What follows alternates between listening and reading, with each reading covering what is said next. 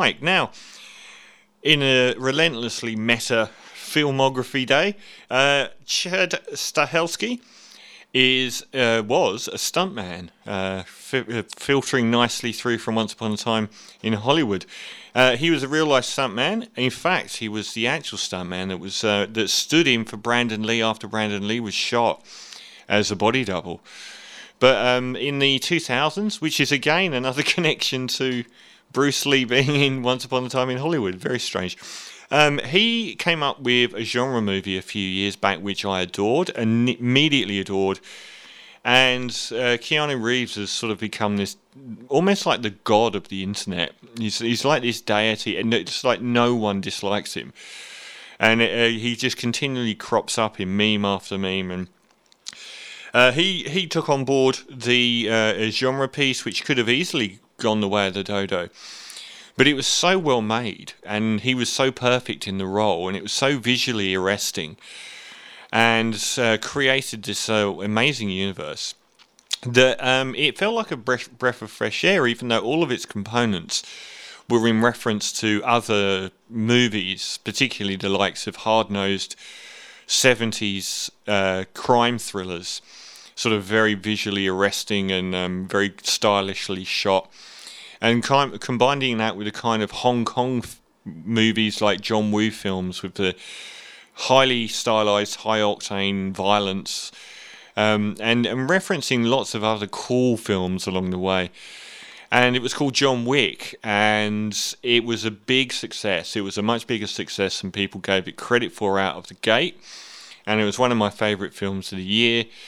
Obviously, towards the end of the film, it became the strongest suit of that film, which was famously about Keanu losing his wife to cancer, and then some baddies come along and commit the sin of stealing his car and killing his dog, which then John Wick was a retired hitman and a force of nature, like a lot of these sort of Death Wish characters, an invincible character who had settled down for the quiet life and then set out on revenge. And it was a very Death Wish sort of film where the loves of the main character were already dead from the beginning, and he's hunting down those who did it to kill them, basically. But the strongest suit of the film was the universe creation, which really took off more in the second film.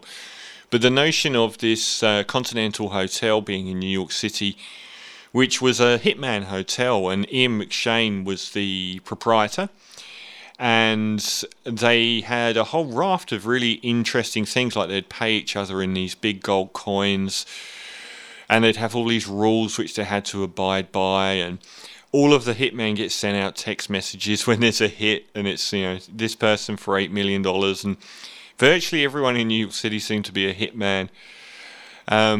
And there were lots of stylistic elements to it. And also the main character of Keanu, who was kind of like a Clint Eastwood man with no name character. But even in those films, Clint Eastwood character exhibited a very dry, droll humour at times. And John Wick was completely humour-free. He was like this avenging angel character. And it kick-started both the director, Chad Stahelski, and the Keanu back into mainstream sort of conversation. And the second film sort of built on the first and focused a lot more on the whole notion of this wider world where there was a continental hotel in every major city on Earth. And there's this network of interconnected hitmen and criminals that are all sort of interconnected. And it became a very enticing universe because there were all these different elements to it. And I really loved the first two films. If there was a couple of elements to two that sort of dragged it slightly down, and I thought the main villain, the gangster, and the Ruby Rose character, who was kind of like his sidekick, worst hitman sort of thing, I thought they were the only two lame characters in both films. Didn't do it for me at all, and they kind of dragged it down. But one area where it did get a little bit bogged down in, when he was having fights one-on-one with people, like he did with the rapper Common in that film, they were brilliant. But when he's fighting like 30 people and dispatching them, it kind of becomes meaningless. And I was a little worried going into this John Wick 3, given most Hollywood films continue up the ante, bigger and bolder fights, more people dying, and so bigger battle sequences. And it seems to be the bane of the movies when a lot of the time it's the one-on-one talking that's actually the better part of the film. This allayed my fears immensely. John Wick 3 came out a little earlier in the year. It's got a number of genius contrivances. The first of is like something like Breaking Bad, which has got a movie coming out soon on Netflix. It follows on to the second from the previous episode. So John Wick 2 ended with Keanu Reeves killing the gangster on the grounds of the Continental Hotel, which was excommunication, and basically there's going to be a hit out on you from everyone. And he does indeed have this $15 million hit put on him, which is open to any hitman in New York City. And the film ends there with Ian McShane giving him an hour head start to get away. So this one picks up with him literally the next moment. He's got an hour to get away before everyone starts trying to kill him. And that's a great contrivance to open the movie with, because it's an inbuilt tension for the opening half hour.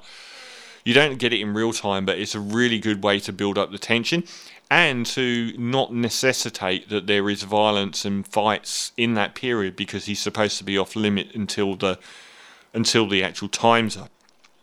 And then when I expected it to go hell for leather and just have more and more people, 20 people in each fight scene dying, and that being a little bit underwhelming, it flips it again, because when it does do that, the actual sequences, the first two major sequences, are the best of the whole trilogy. They're absolutely incredible. There's a fight sequence in a museum, and that's another one of the stylistic elements. There's a lot of sort of old school environments and old school weaponry that crop up in these movies. Old school cars, weapons from a glass case that he's smashed and pulled out. He has a fight with a number of henchmen inside this museum. It's just jaw-dropping. It's dazzling.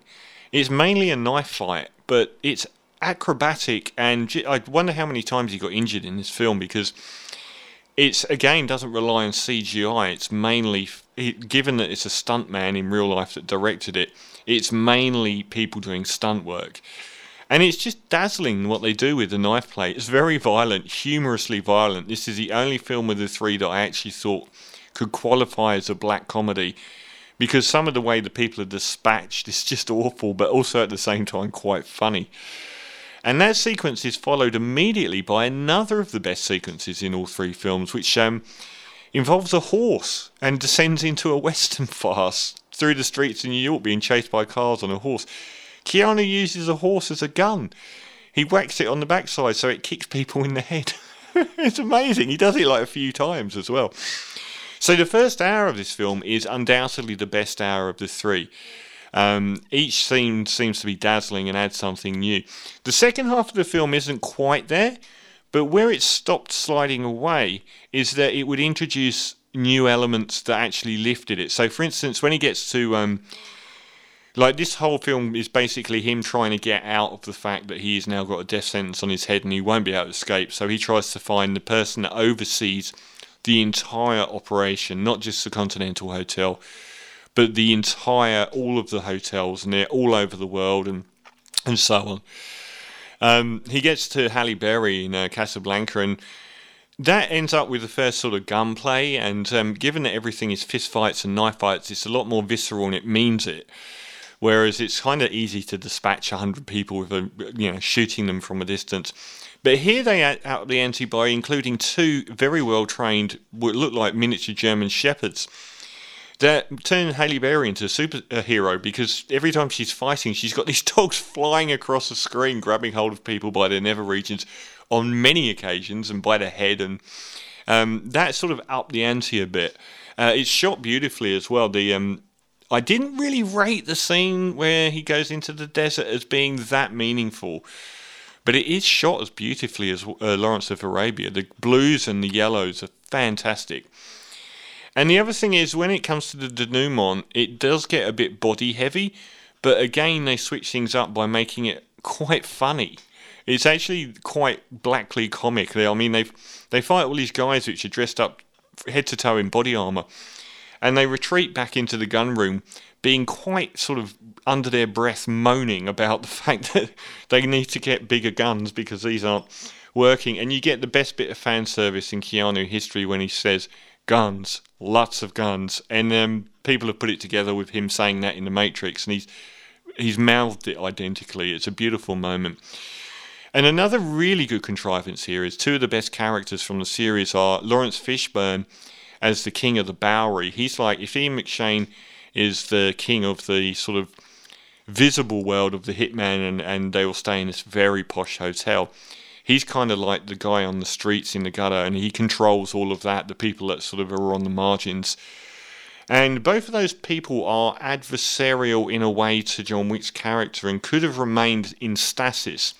But because they both helped him in the previous film, they're now persona non grata themselves. So they actually, and this is a wonderful contrivance, become on John Wick's side and are basically operating on his side, which gives people like Ian McShane and Lawrence Fishburne much more to do.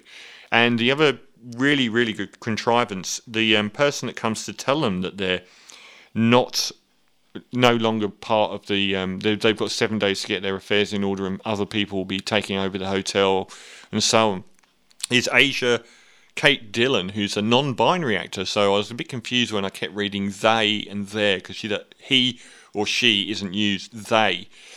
They turn up as the adjudicator, which is a great character. And this is a person that works on behalf of the wider organisation and basically passes judgment. So she turns up and Ian McShane's like, well, I didn't help him. He's like, well, you gave him an hour. Why didn't you kill him? And they, it's really difficult to get your head around that. Because I watched the film and I didn't realise that they were supposedly non-binary. I just assumed they were a female, but apparently they exist in between and so on. But a great character and a great addition, and the widening of the whole universe is excellent as well. Another good bit is when it gets to peak volume body-wise, with too many people getting killed, the final sort of 20-minute, half hour is just a couple of people. There's like 2 people against Keanu and then 1 person against Keanu, another very comedic character. And it's set in this incredible glass building, like the top floor of the hotel, where there are all these glass exhibits, and it's already been mentioned that it's going to be a walk for best sound editing, because the amount of crashing glass in this film, how many times does Keanu get thrown through glass cabinets in this film? It's quite incredible. So the whole thing sort of comes sort of back down to earth a little bit, and then it sets itself up for John Wick 4, which is already in process of being made. And I imagine everyone will return. It's everyone's set up to anyway. I thought it was really interesting. This film's budget of $75 million is about $25 million less than Quentin Tarantino spent on a film with no action.